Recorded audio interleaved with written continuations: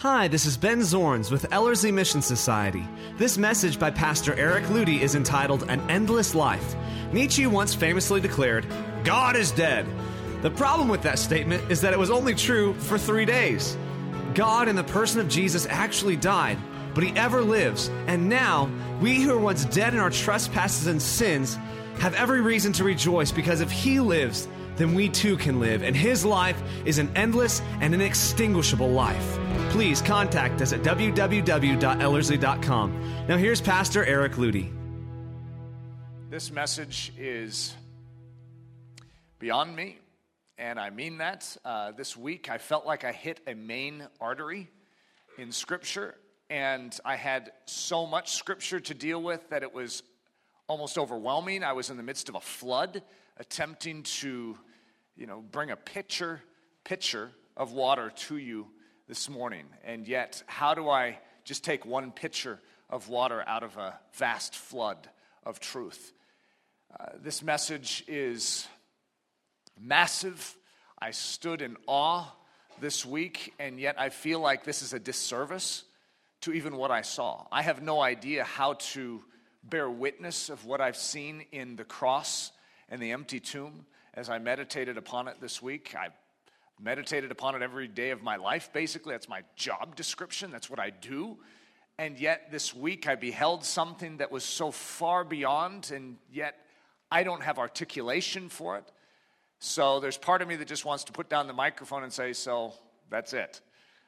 And yet God has chosen to use humble vessels to relay his grandeur. And though he knows that we are incapable of articulating its vastness, he still willfully chooses to use a vehicle like this to declare his truth. It's bewildering. Why doesn't he just come down and send an angel? It'd be far better than me. How about he comes down personally and speaks it? Instead, he has condescended to allow us to bear witness. An endless life. I had a different title, and that was An Unstoppable Life. But what I wanted to make sure we held on to is that the life we are referring to is not just ours. Because an endless life, by the way, when you enter into Jesus Christ, when you partake of his person by faith, you have an endless life. And that's different than eternal life, by the way, which means it has no beginning or no end. You do have the eternal life as well, but this is a statement used once in Scripture to describe the life of Jesus Christ, and it calls it an endless life. And the word endless doesn't quite capture it, and so I'm going to go through that in just a second. But this is the life of God. This is the life of Jesus. This is the unstoppable, the inextinguishable life. It will gain that which it goes after.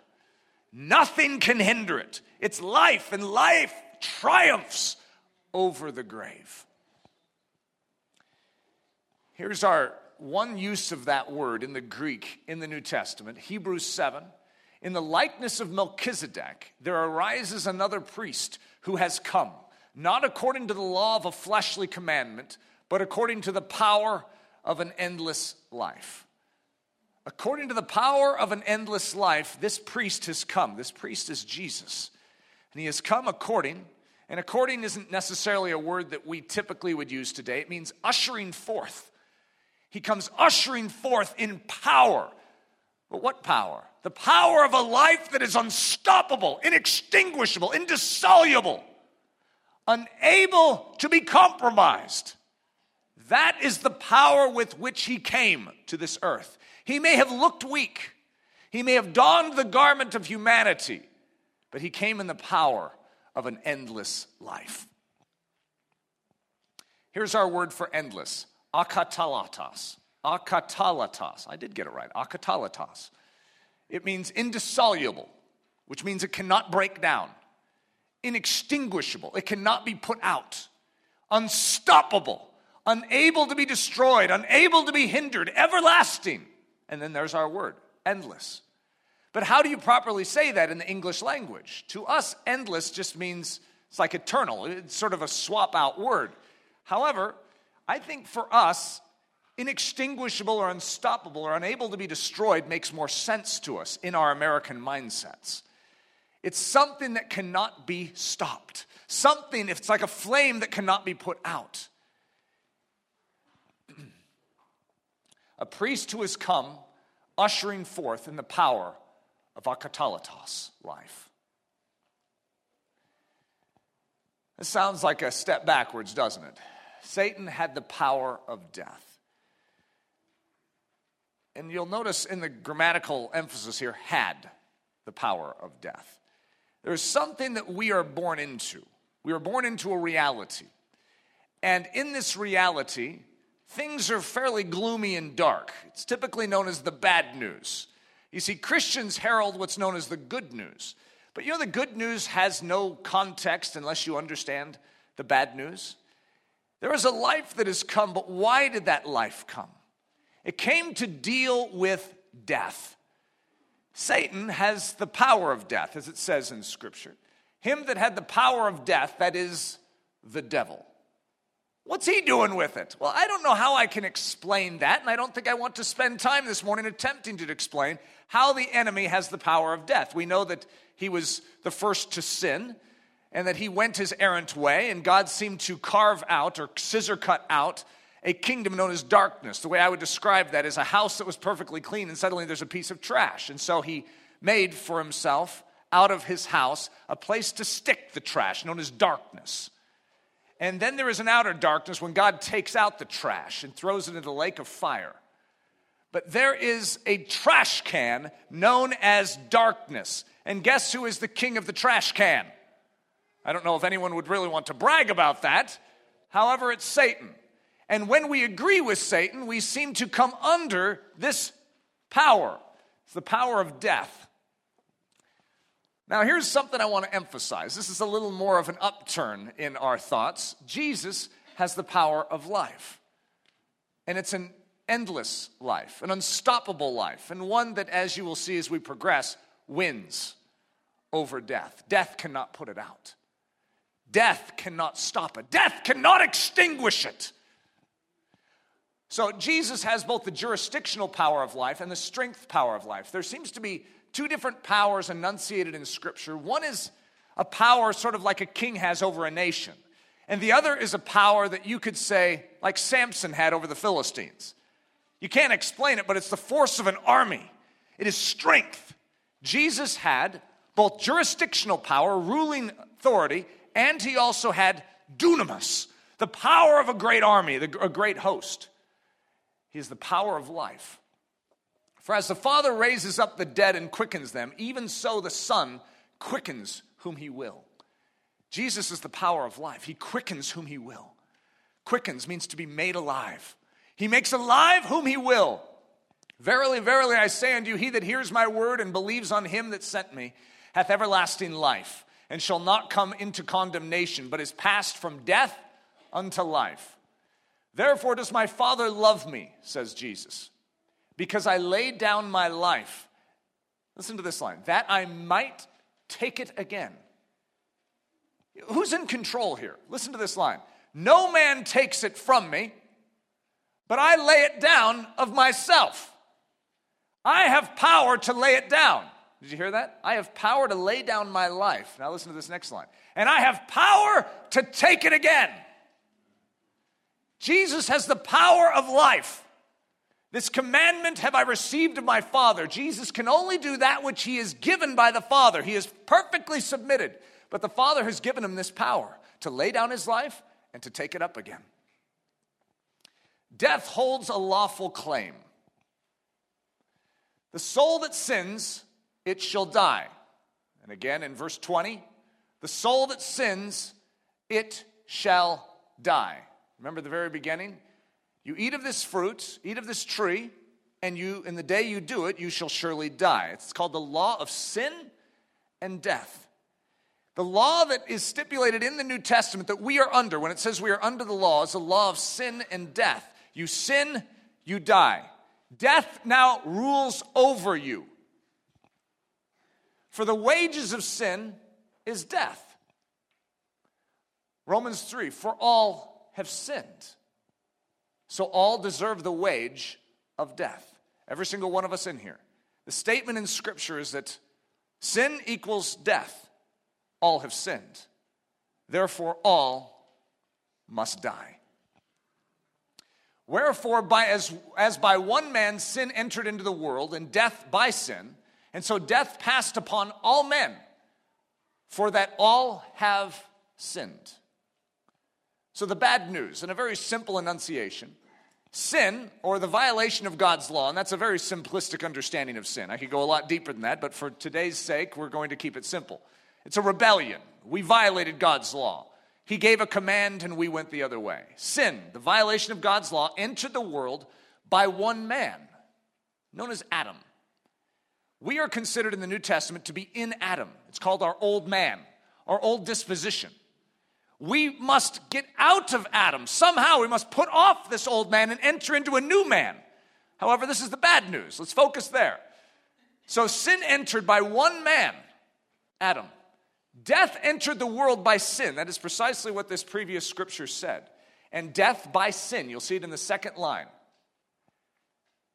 Death entered the world by sin, or the violation of God's law, and all have sinned, and all are under the just sentence of death. That's just fact. That's the way it is. It's called bad news. And bad news is necessary for us to fully grasp the good news. Understanding the legal power of the devil. And the devil, taking him up into a high mountain, showed unto him, we're speaking of Jesus, this is that typically called the temptation in the wilderness.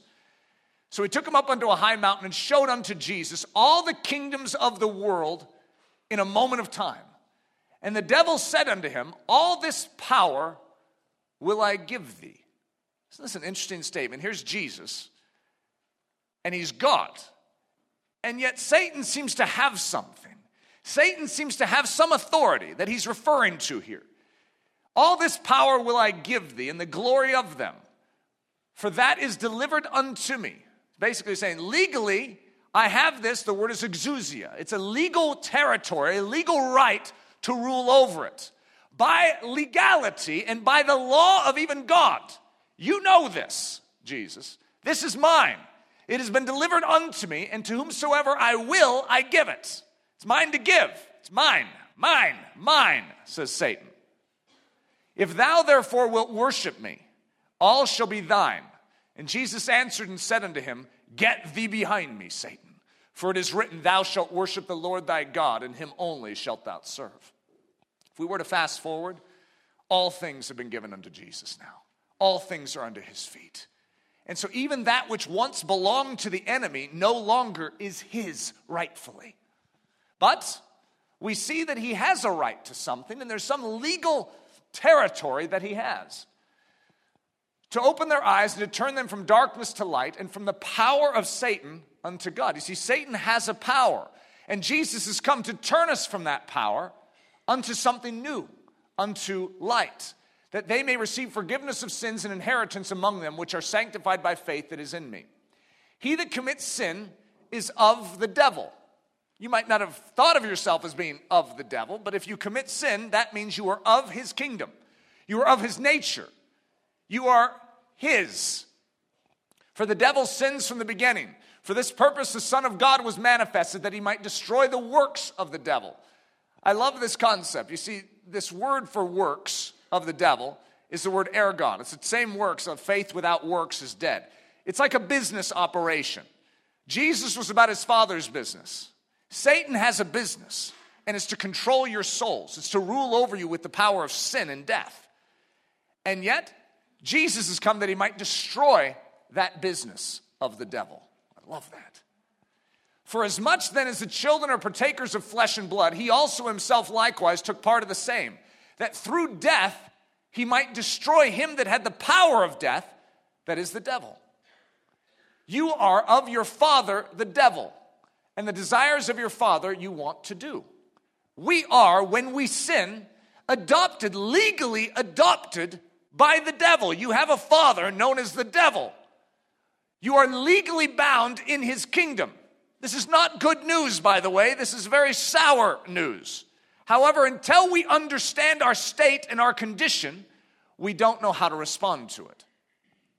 The great redemption, the amazing work of unstoppable life. Jesus might taste death for everyone, that through death he might destroy him who had the power of death, that is the devil. So redemption, which typically is understood as a transaction or a payment.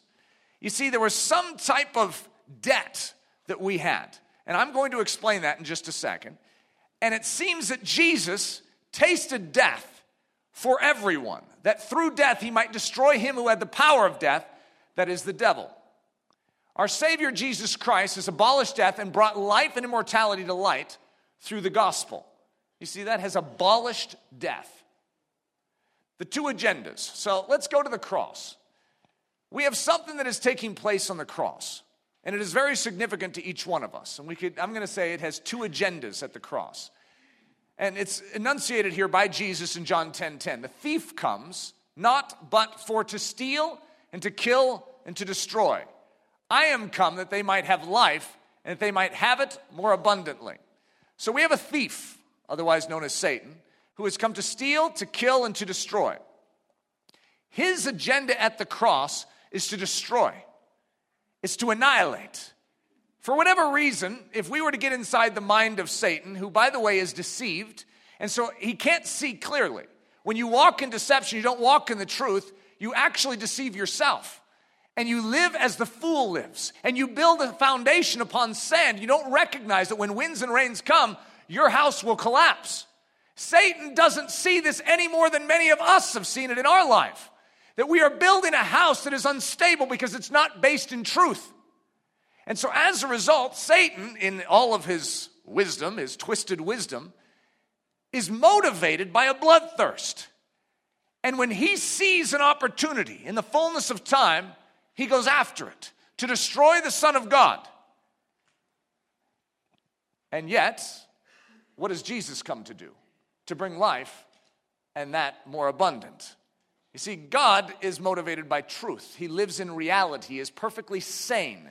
And so as a result, in this situation where the enemy may have had a false sense of victory, actually he was being undermined and destroyed in a manner that never before had the universe ever seen.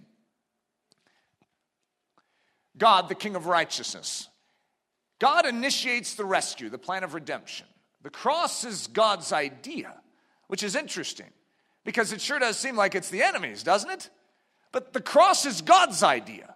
God is the one that initiates this rescue. He's the one that initiates the plan of salvation. He has it in his mind. It's not that the enemy concocted it and God responded to it. God, in his foreknowledge, saw it. He knew what must happen. Back in the Garden of Eden, he's making that clear. It's the seed of this woman. And the seed of this woman, its heel will be bruised, but that heel will crush the head of the serpent. It's already forecasted. So the King of righteousness, the King of all perfection, law is righteousness. You know that God is the giver of the law. And what he gave when he gave the law was the perfect stipulation of his nature. And unless you are like me, you cannot enter my presence, God is saying. And what he's doing with that law is he's enunciating to us that we can't save ourselves because we are not like this. However, for God to rescue us from the power of sin, which, by the way, the only reason sin has power over us is because we violated the law. But to correct this problem, you know that the law must be perfectly fulfilled? You know that God cannot rescue us by violating his law? Haven't you ever had that thought? It's like, why doesn't he just annihilate the devil? Why doesn't he just forgive us and say, hey, there's no big deal here? Why does he need to come down? Why does he need to suffer? Why does he need to die? You know that there's a law of redemption in the law? That there's a way that you can properly redeem a slave? And if you follow that law, you walk in perfect righteousness. Do you know that the devil has no grip on something that is perfectly righteous? No grip. He cannot take it. He cannot have it. It is not part of his kingdom. And so if righteousness is fulfilled, the devil loses his grip. He has no more power over it. This is very important. So the law must be matched. The demands of perfect righteousness met. The just punishment for sin satisfied. The curse borne and carried. The full effects of death absorbed. Must be. Otherwise, you're sunk. You have no ability to save yourself. But to be saved, those things have to be true. The law of God must be matched, the demands of perfect righteousness met. Have you ever studied the demands of perfect righteousness? Perfection, without flaw, without sin, no guile in your mouth, not even one slip, not even one hint of flesh in your life.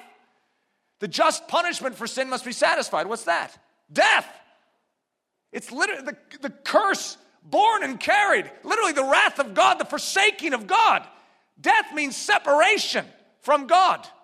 That has to be carried? How in the world do you plan on doing all this? We can't. We have no recourse to our problem. Unless there is some divine intervention, we cannot save ourselves. As Paul says, who can save us from this body of death? His conclusion, thanks be to God through Jesus Christ our Lord. The full effects of death absorbed. The hour, the time appointed by God. And so this is just an evidence that God is in control of this whole cross thing. He calls it the hour. There seems to be an hour, and he refers to it over and over and over again. There's an hour or a time out of all of history, out of all creation. There's an hour that God has chosen, and his son is born right before that hour and grows up unto a full maturity. And in the fullness of time, his son is made ready as a lamb of sacrifice. So now, this is Jesus talking. Now is my soul troubled. And what shall I say? Father, save me from this hour? Listen to Jesus' statement. Before this cause came I unto this hour. Why is Jesus here? For this hour. It's for this cause. He is here for this cause and for this hour. Then Jesus said unto them, my time is not yet come. What a strange statement. He knew his time was coming. The hour was not yet there. And so Jesus said, my time is not yet come. And then he says again, then said Jesus unto them, my time is not yet come. My time is not yet full come. No man laid hands on him, for his hour was not yet come. Hereafter I will not talk much with you, says Jesus, for the prince of this world cometh and hath nothing in me. I love that last line, by the way. The prince of this world is coming. When did the prince of this world happen to come? When did this prince of this world strike out? It just so happened that he came and hatched his plan and entered into Judas at the very hour that God had appointed. God's in control, and yet Satan has a machination. He has a conspiracy that he's been ruminating on. He's been sucking on it like a lollipop. And he finds the moment where there seems to be a breach, there seems to be an opening. Well, guess who created the opening? God did. He's like, oops. Oh, the door's unlocked. And Satan, in his bloodthirst, walks through it to fulfill all righteousness.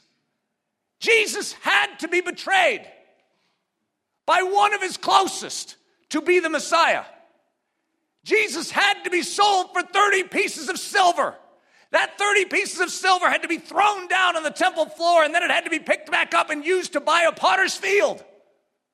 His very enemies fulfilled his messiahship. Who's in control? God is. However, there's a very real enemy, and God is playing that enemy to his end, because that enemy really has a legal power. That enemy really has a legal right. However, God is playing in his truth and in his wisdom. He is playing that enemy to his own harm. I love this last line. The prince of this world is coming, and he hath nothing in me. He has no grounds in me. No legal grounds in me. And so when Satan lashes out at Jesus, he actually has no position to do it. And I don't know exactly how all the legal ramifications of that work, but it somehow hurt the devil to do that. Power in the hour. This is what it says. Therefore does my Father love me, because I lay down my life, that I might take it again. No man takes it from me. Now just let's focus there for a second. No man takes it from me. Jesus wasn't taken by the devil. Jesus gave his life. But I lay it down of myself. I have power to lay it down, and I have power to take it again. This commandment have I received of my Father. Then Jesus said unto the chief priests and captains of the temple and the elders which were come to him, be ye come out as against a thief with swords and staves? When I was daily with you in the temple, you stretched forth no hands against me.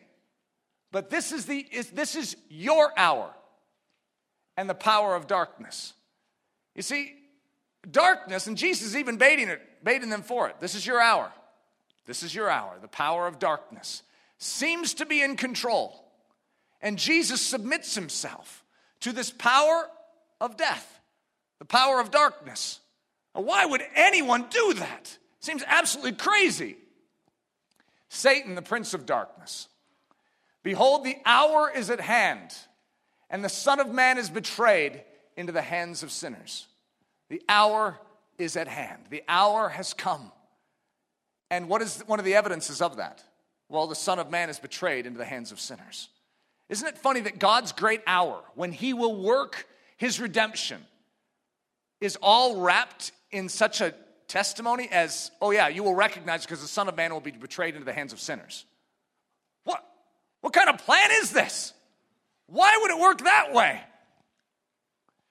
Jesus gave himself into the hands of sinners, the chief of whom is the devil. This was the sinner's hour, the hour of the power of darkness. And with demonic bloodlust, the sinner went after the destruction of the Son. And for the first time, the Son didn't escape out of his hand. He's silent as a lamb. You know, one of the statements that has been said about a lamb, even when they're brought to slaughter, is that they will do whatever their shepherd asks of them. And they will even stretch out their neck. I've never seen it, so I can't testify to this personally. Stretch out their neck on the chopping block. What we see is a lamb who is walking unto slaughter. And though it is unjust, if you want to look at it this way, it's unjust for that little lamb to take our place. I mean, let's go back before the cross, when the Jews would literally sacrifice a morning sacrifice and evening sacrifice. The Day of Atonement, where literally the brook Kidron would overflow with blood. There was so much blood flowing. Well, that was innocent blood. Those lambs didn't do anything. They're just being cute and fluffy. And yet, they stretched out their necks so that you could live. And now we have Jesus, who submits himself into the hands of the sinner.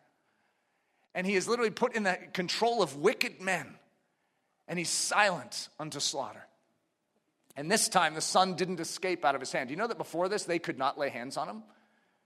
No matter what they did, he'd slip out of there. They could not harm him. They conspired to destroy him, but they could not. And now suddenly they can? And they didn't think it through very clearly. They didn't know what they were participating in. But this lamb had to die. And what day did they happen to grab him? Passover?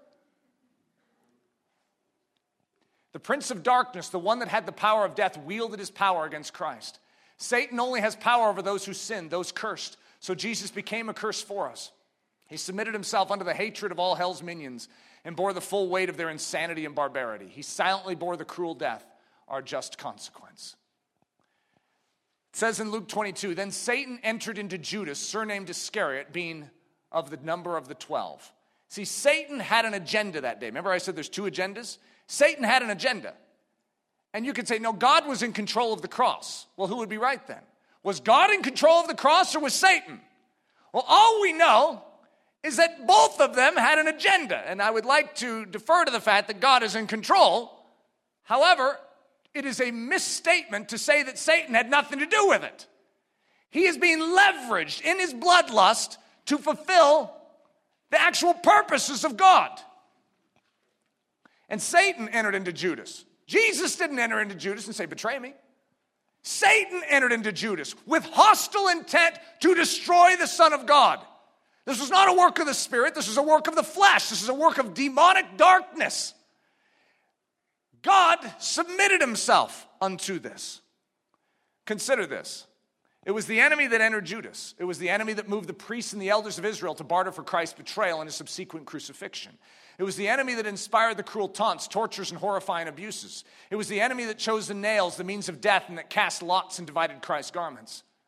1 Corinthians 2:8 says that it was the princes of this world that crucified Jesus. And Peter in Acts 4:10, speaking to the rulers of the people and the elders of Israel, declared that they in fact were the ones who crucified Jesus of Nazareth.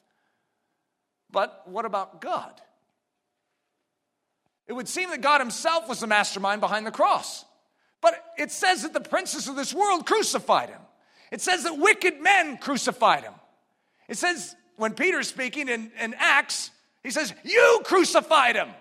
And he wasn't speaking to a whole bunch of righteous individuals. You crucified him, which is us. We, the sinner. He was betrayed into the hands of sinners, and this is what sinners do to righteousness.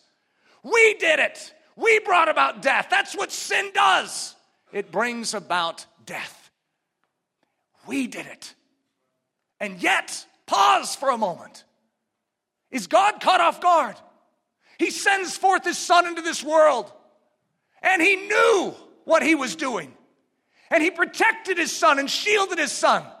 And then when the hour came, he removed his protection. And the Son of God was not caught off guard, saying, what, Father, you've removed your protection? I'm vulnerable now. He submitted himself to it. What do you think Gethsemane was? It was a realization that the protection of God was being removed. And he said, yet not my will, but thine. And he submitted himself into the hands of sinners, under the purposes of God. It would seem that God himself was the mastermind behind the cross. For in Isaiah 53:10, it declares that it pleased the Lord to bruise him. He hath put him to grief when thou shalt make his soul an offering for sin. And in Zechariah 13:7, the Lord of hosts says, awake, O sword, against my shepherd, and against the man that is my fellow. In a context that is clearly speaking of the cross. And over again throughout the New Testament, it is clear that the Father was pleased to send forth his Son into this world in order to make a sacrifice for sins, to redeem us from the wicked hands of death, and to satisfy the just requirements of the law, and thusly become our righteousness in order that we might be saved. But how did God bruise him? One of the challenges we face in dealing with the cross, and by the way, you don't have to have an in-depth understanding of any of these things to be able to look at the cross and say, that's my salvation. In a very simple sense, we can just turn to the cross and say, that's what saved me. That's where my redemption is found. He paid the price. It's that simple. It doesn't need to be complex. Did God crucify Jesus? Or did the devil crucify Jesus? The devil crucified Jesus, but God sent forth his Son to that cross. How did God bruise him? By giving him over, offering him up into the hands of the sinner. The one who holds the power of darkness, the one who wields the power of death, and by restraining to intervene. By Jesus becoming a curse, by Jesus being made sin, and as a sacrificial lamb absorbing the full weight of consequence and retribution that death is legally allowed to bring to that which is cut off from the holy presence and the just and legal protections of righteousness. Leveraging Satan's bloodlust. I don't know how to describe it in a more clear way. It's a hard thing to describe, but the enemy has a desire to bring death, even upon the righteous. He actually has no hold on those that are righteous. However, he still wants to destroy them. And he leans in with all of his weight, and he's pressing, tempting, baiting. And then suddenly that door is pulled away, and the enemy comes flying in the room. And in this situation, you see the enemy desiring to destroy, thirsting to destroy the Son of God. He hates him with a venom. If there's any threat he has, it's that. And he doesn't know what its agenda is. He just wants to destroy it. And so God leverages Satan's bloodlust. God leveraged all the enemy's bloodlust straight into the clear revelation of his messiahship. As Christ was breathing his last, he shouted the first line of Psalm 22, as if to say, Israel, behold your Messiah. I am he. I am the fulfillment of Psalm 22. My God, why hast thou forsaken me? That's Psalm 22. And that's what Jesus speaks from the cross. And you know what that would have done in every Jew's mind? Triggered Psalm 22. What does Psalm 22 say? They divided my garments and cast lots for my clothing. They pierced my hands and my feet. It's talking about him. He's saying, I'm fulfilling it right now. You are meaning this for evil, but God means it for good. Whoa! The great deceiver was greatly deceived. And in what seemed like the enemy's moment of triumph and victory over the silent as a lamb Jesus, he, the enemy, was stripped powerless and rendered legally and practically impotent. The prince of this world is judged, it says in John 16. Jesus condemned sin in the flesh and crucified our old man with him on the cross that the body of sin might be destroyed, that henceforth we should not serve sin. Therefore, let not sin reign in your mortal body, that you would obey it in the lusts thereof. crucified in weakness. Jesus submits himself. Now, this plan seems rather sketchy. First of all, it's a little sketchy that he'd be born a baby. Doesn't God realize that there's an enemy that wants to destroy the Son of God? And if that Messiah is going to be born, the enemy has tried to destroy him from the very beginning. And so it's proven that the enemy wants to get him. Herod kills all the young boys, but somehow God awakens Joseph and then through a dream to take Mary and his little boy Jesus to Egypt. And so there is safety, there is security always over Jesus' life. Jesus is preserved, and even though they mock him and even though they ridicule him, no one can touch him. That is until now. For though he was crucified in weakness, yet he lives by the power of God. For we also are weak in him, but we shall live with him by the power of God towards you. Isn't that fascinating just to think of the God of the universe crucified in weakness? The fool knows not the backside of the matter. There's a statement in Scripture. See, in the Hebrew understanding, each of the body parts of our being have a meaning. So the forehead is like a determination or a what would be adamant mentality. In other words, your forehead is flint. That means you are determined. Your neck is sort of an issue of belligerence, and if you have a stiff neck, that means you are unwilling to bend. And so all these different aspects of the body mean something in the Hebrew culture. The back is symbolic of that which is behind. And so when you are doing something, you don't know what follows. And a fool does not know the backside of the matter. When he moves in this direction of foolishness, he doesn't recognize that death awaits him. You see, there is a way that seems right unto a fool, but it leads to death. Death follows on the backside. And so the word for that is aharith, the backside of a matter, that which follows, the end of a chosen course. And so it says in Psalm 37, mark the perfect man and behold the upright. For the end, or the aharith, of that man is peace. You see, the perfect man, his course, who's the perfect man, by the way? Jesus. The end of that man is a complete obliteration of all that stands against him. It's peace. The end of that man, the end of the perfect man, the aharith, the backside of his business is peace. However, but the transgressors, the sinners, shall be destroyed together. The end, or the aharith, of the wicked shall be cut off. Well, that's a foreshadow if I've ever heard one. You see, but Satan doesn't see the backside of the matter. He's the classic picture of the fool in Proverbs. There's a way that seems right to him, but it leads to death. This is Jesus. I gave my back to the smiters, and my cheeks to them that plucked off the hair. I hid not my face from shame and spitting. While they're beating his back, Satan doesn't recognize the backside of the matter. For a rod is for the back of him that is void of understanding. He was putting the back on the wrong person. He's putting the back on the perfect man. He's putting the rod on the back of the perfect man. That's the rod for fools. A fool is the one that receives the rod. A rod for the fool's back. Judgments are prepared for scorners and stripes for the back of fools. Satan didn't see the backside of the matter. Jesus is receiving an unjust penalty for something that he didn't do. And in the process, the fool is really, in the meantime, the fool, Satan, is the one who is getting his due. And on his back were the stripes and the judgments, which none of the princes of this world knew. For had they known it, had they known what Jesus was up to, had they known what was in the mind of God, had they known it, they would not have crucified the Lord of glory. They didn't see the backside of the matter. You ever thought about that? Why would they participate in this? This was only killing themselves. They didn't see it. They didn't understand it. How often do we not see it? How often do we not understand it? But let's not diminish our God. Our God saw it. He understood the entire while, and he leveraged the bloodlust of the enemy. And though it really was the enemy that worked that havoc upon him, it was really the enemy that brought the scourge. It was really the enemy that pierced his hands and his feet. They were fulfilling at the same time all righteousness and everything that was true about the Messiah. They were errand boys for truth, though they had a completely opposite agenda. Jesus, the only possible solution, There had to be an Adam without sin, a priest that must stand in the place of others.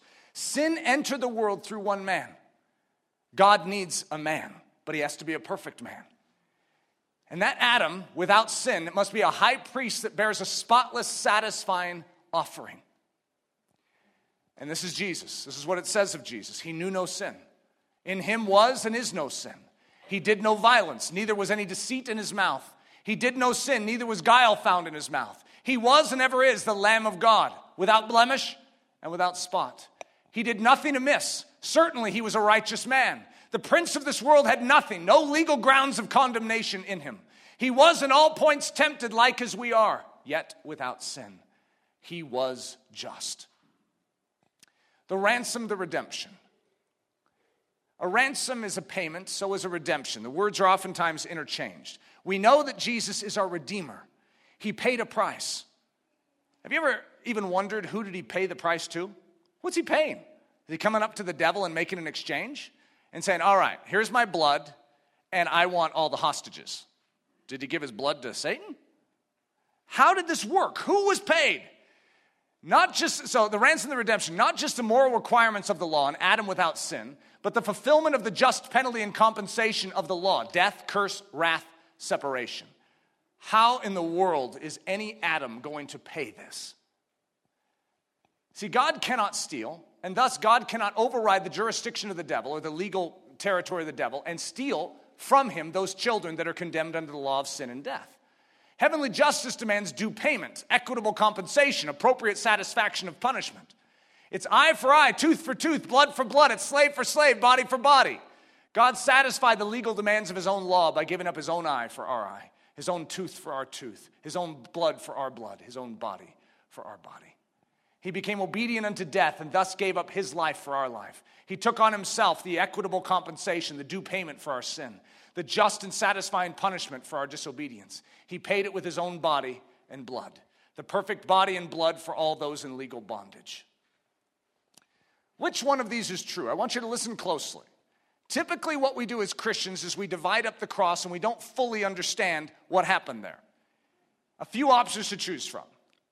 Number one, the Father sent his only Son, Jesus, to the cross to be wounded for our transgressions and bruised for our iniquities. God is the one that masterminded the cross. The cross was all from the Father. The Father orchestrated the cross. The Father built the cross. The Father scourged Jesus. The Father pinned him to it. That was the Father, wasn't it? And we have seen and do testify that the Father sent the Son to be the Savior of the world. Well, it seems to say that. The Father sent the Son. But did the Father crucify him? Interesting question. But he was wounded for our transgressions. He was bruised for our iniquities. The chastisement for our peace was upon him, Jesus. And by his stripes we are healed. It pleased the Lord to bruise him. He hath put him to grief. For he hath made him, speaking of the Father, made Jesus to be sin for us, who knew no sin, that we might be made the righteousness of God in him. So can you understand the argument which says the Father is the one that put together the whole affair? Yeah, I think that would be a reasonable statement. However, I have two other options.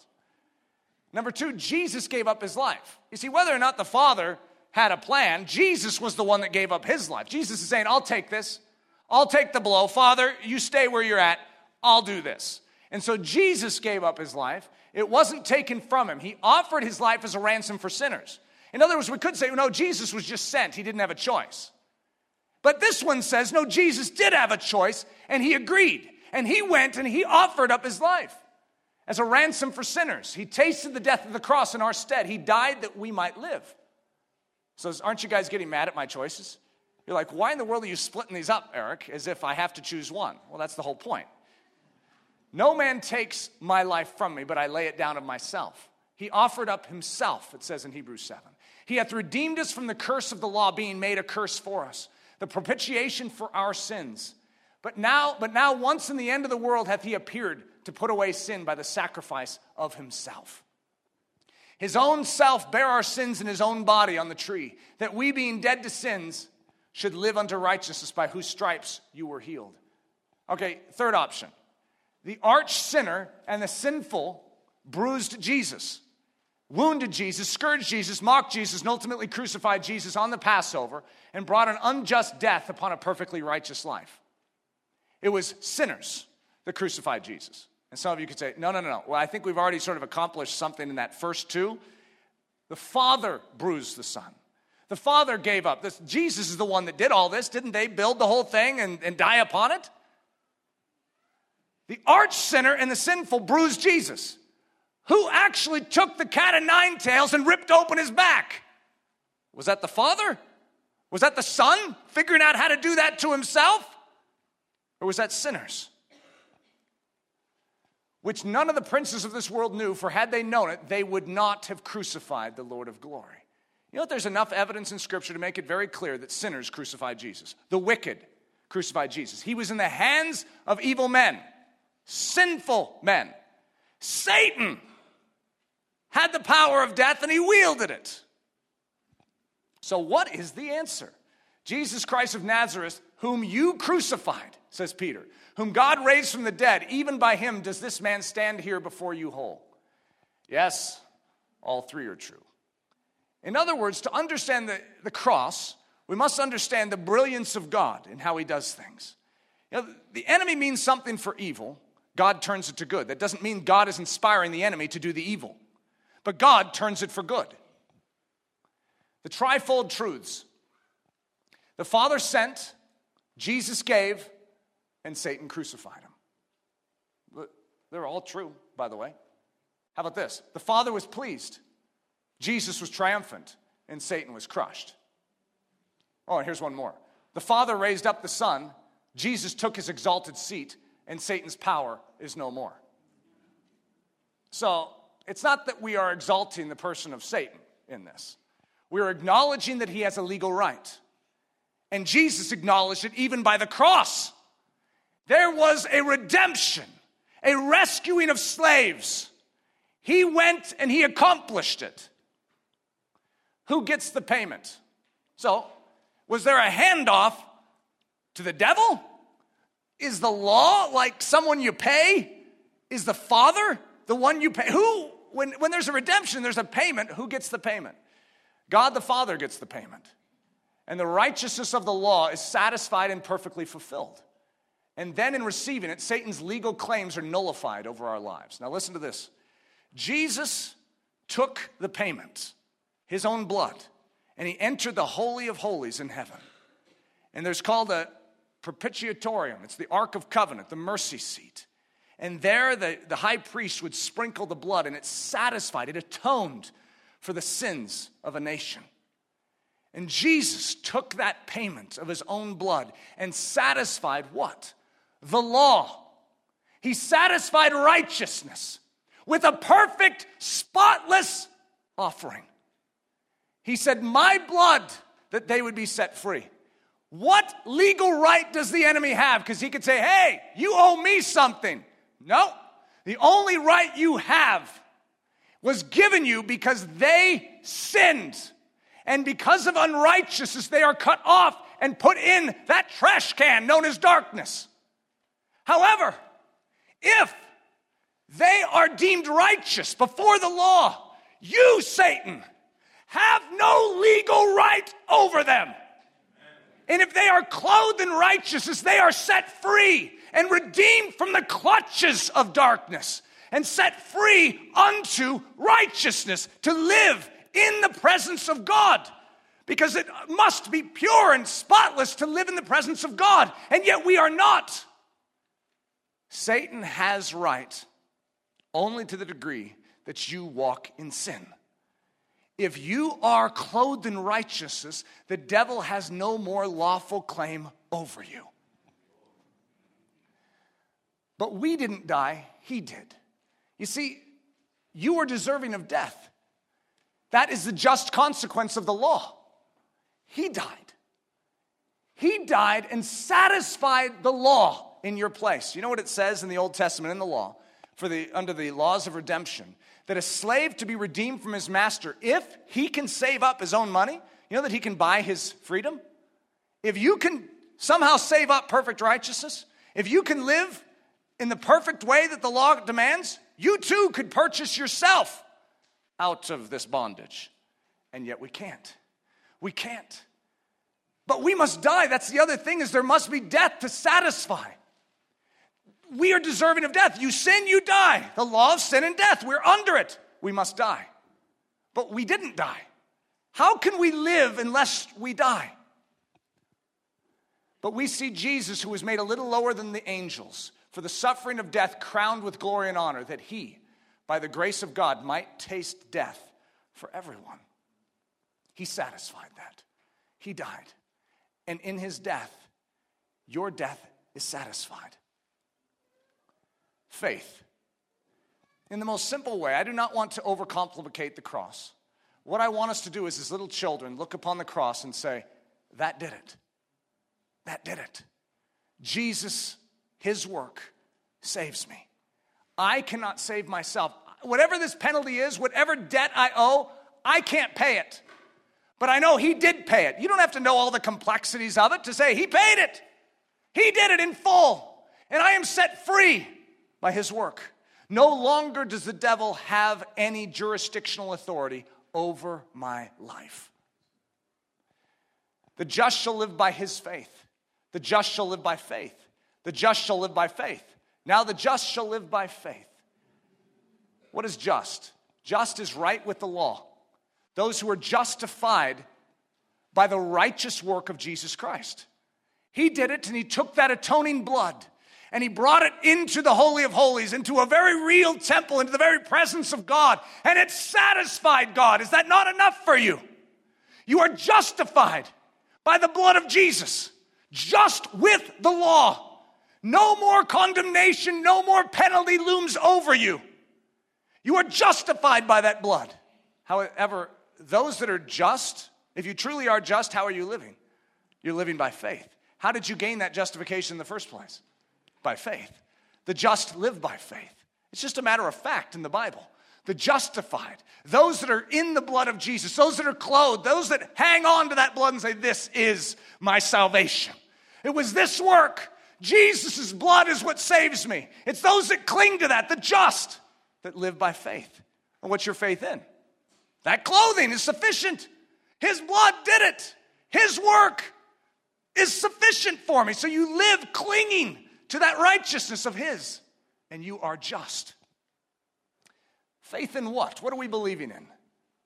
In him. Our faith is not in a prayer. Our faith is not in a plan of salvation. Our faith is not in the fact that we came forward in a church service once and said some things.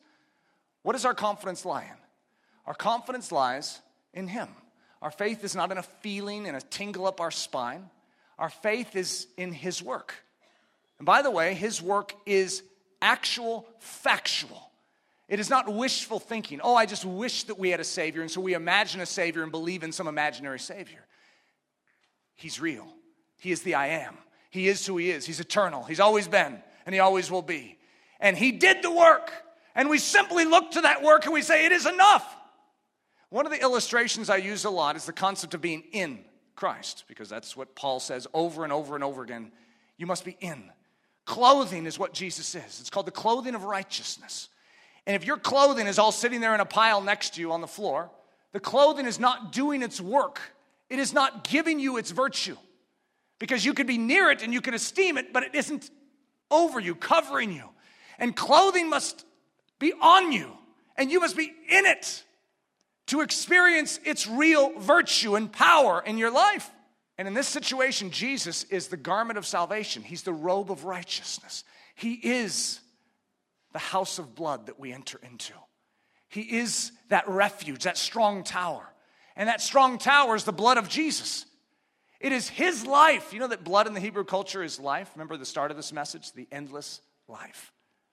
The blood is life. And we are clothed in his life, his work. And when we come to Jesus, we simply say, your work is sufficient. You did it. I believe that you are able to save me, and that work on the cross is my salvation. And we are clothed in him. Our faith is in him and his great work. Knowing that Christ, being raised from the dead, dieth no more, death hath no more dominion over him. Death hath no more dominion over him. Now you notice it doesn't say, death will have no more dominion over you. And you could say, well, I'm sure it does somewhere else. Yeah, it does. But I want you to focus on something. Why does it not have dominion over you? It's because he's the high priest. And as the high priest, he is representative of us. And what he does, it's sort of like he opens up his life to us like a door. And we enter into him. We enter into his work. We enter into his righteousness. And as a result, listen to this. Death hath no more dominion over him. If you're in him, what's your relationship with death? It has no more ruling power over your life. Because you are in him. And death hath no more dominion over him. He has died and risen again, and he dieth no more. Who are you found in? What is your position? You're in Christ. And death hath no more dominion over him. For as in Adam all die, even so in Christ all shall be made alive. What's your position? Even so in Christ all shall be made alive. Without exception. Death no longer has dominion. You are in Christ and therefore you will live. It is a fact. Because you are in life itself. You can't help but live. The nullification of the power of sin. The legal argument of Satan. So Satan stands up in the courtroom, gets sort of limber before the bar of heaven and says, the wages of sin is death. Everyone in the courtroom goes, ooh, good point. If they sin, they die. And everyone's going, he's got some serious moxie behind his words there. Because that's exactly what it says in Scripture. He's appealing to Scripture. The only time Satan appeals to Scripture is when it's to his benefit. If they sin, they die. They sinned. I get them. I have the power of death. The jurisdiction of death is my domain. So they are mine. They are under my jurisdiction and are thusly my slaves, or legal property of me as their lawful master. Goes and sits down. And everyone's like, well, what do you say to that? I mean, it's just the law given. Satan's appealing to the law. He's called the accuser of the brethren. What do you think he's accusing with? The law. He's carrying the law against your soul and he's saying, how you doing? Yep. You're not all that, are you? You're mine. You belong to me. You sinned. You die. I rule over death. You're mine. I'm your father. You see, the term is adoptio. Back in that time, the concept for adoption was a legal transaction. It was more like a slave relationship. And so it wasn't some kindred, papa type of relationship with Satan.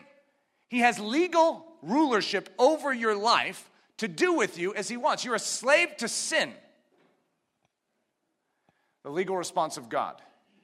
Well, Satan, there's something that you may not be fully abreast of. And that is that the wages of righteousness is life and grace.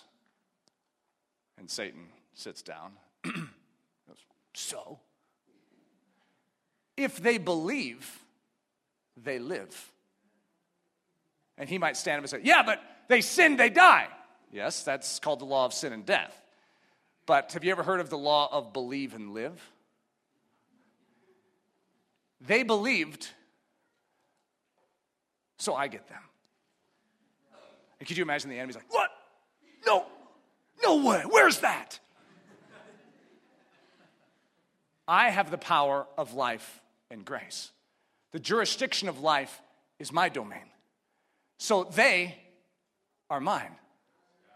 They are under my jurisdiction of grace and are thusly my children, legal property of me as their lawful master. No longer are they slaves to sin, but they are slaves unto righteousness. And they are now able to bring glory to me. All things are made new. All things are set right. And Satan could be sitting there staring, befuddled, going, how? How did this work? And all of us, whether we can explain it or not, all the legalities of the situation, we all look to the cross and say, it was right there. And he goes, what? How did that do it? And he's thinking, that was my best moment. I had him right where I wanted him. And you fulfilled everything that must be fulfilled to set your captives free.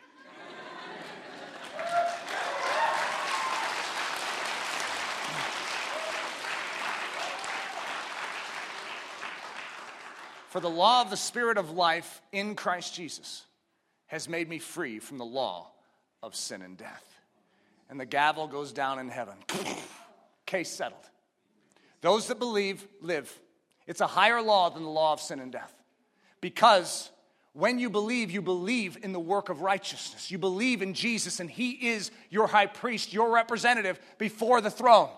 And though in one man all died, in one man all will live. Therefore, just as through one man sin entered the world, and death through sin, and thus death spread to all men because all sinned. For if by the one man's offense many died, much more the grace of God and the gift by the grace of the one man, Jesus Christ, abounded to many.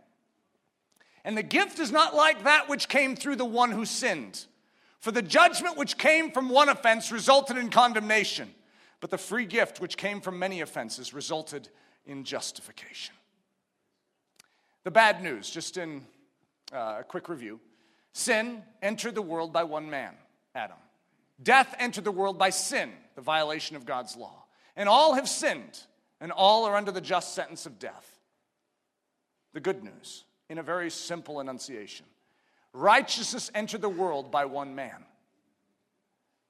Life, or the gift of grace, entered the world by the clothing of righteousness, by Jesus Christ's very life.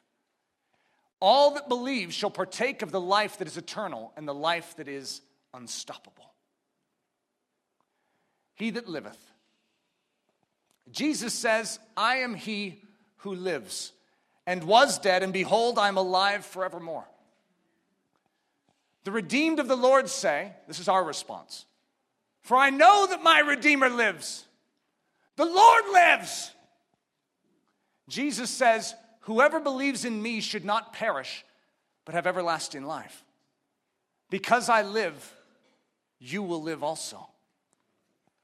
The redeemed of the Lord say in response, for though he was crucified in weakness, yet he lives by the power of God.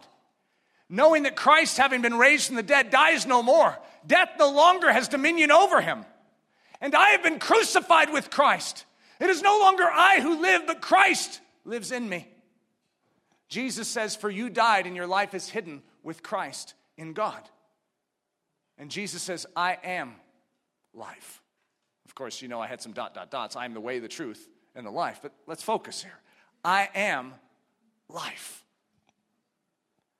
The redeemed of the Lord say, because he continues forever, he has an unchangeable priesthood.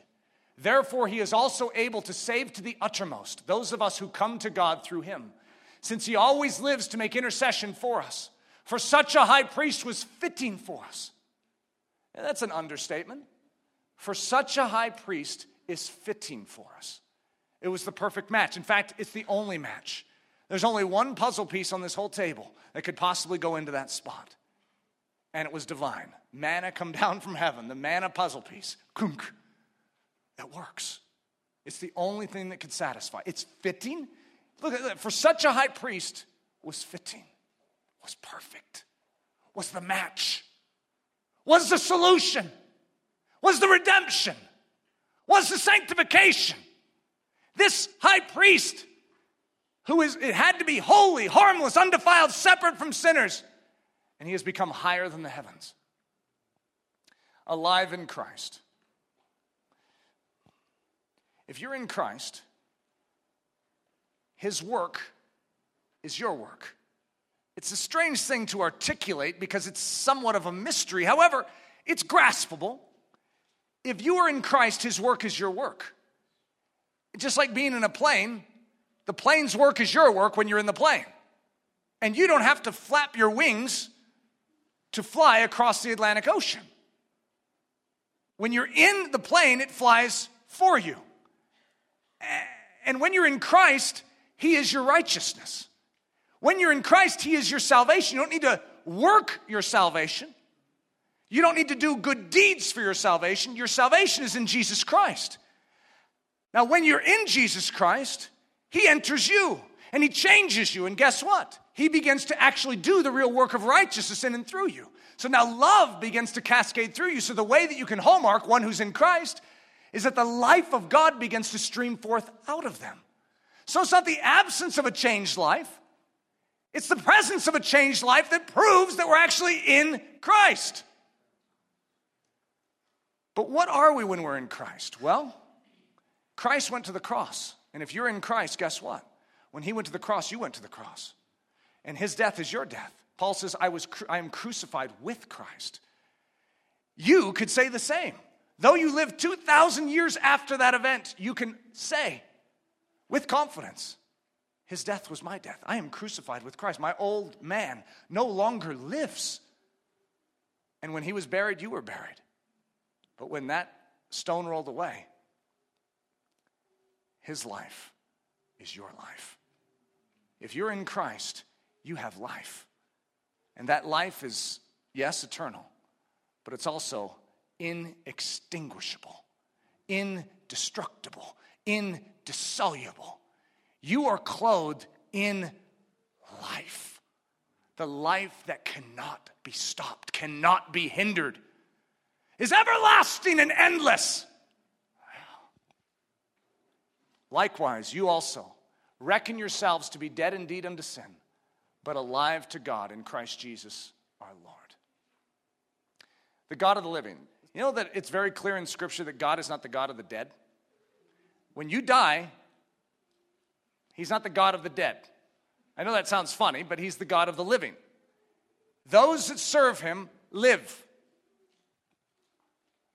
But even Moses showed in the burning bush passage that the dead are raised when he called the Lord the God of Abraham, the God of Isaac, and the God of Jacob. So Moses was saying that the dead are raised.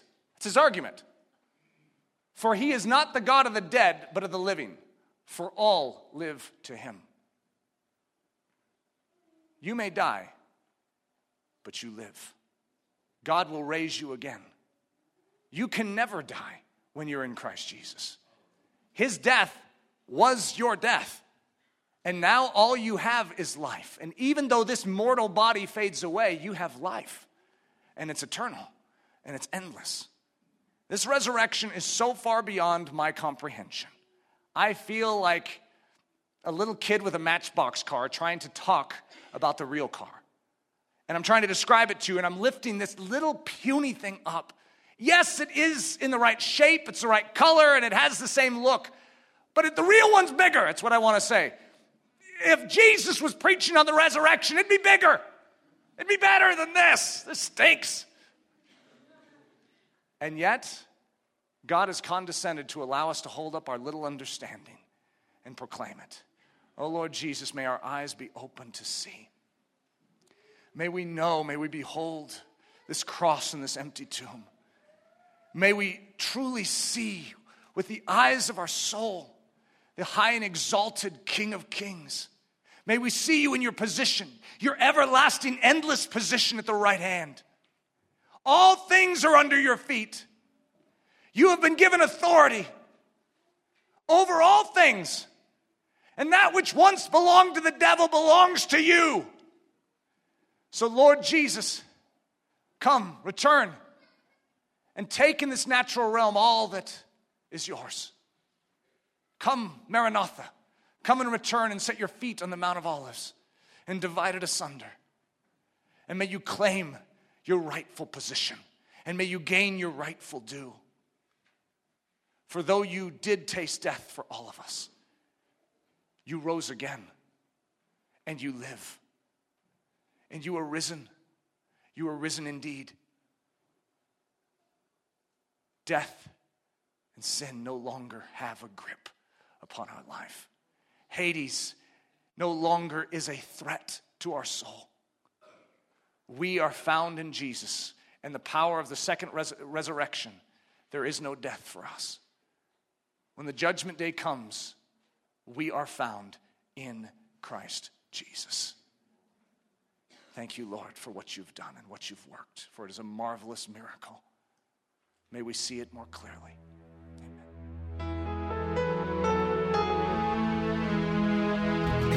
Thank you so much for listening to this message by Pastor Eric Ludy, pastor at the Church at Ellerslie in Windsor, Colorado. Please feel free to make copies of this message, but do not charge for these copies or alter their content in any way without express written permission.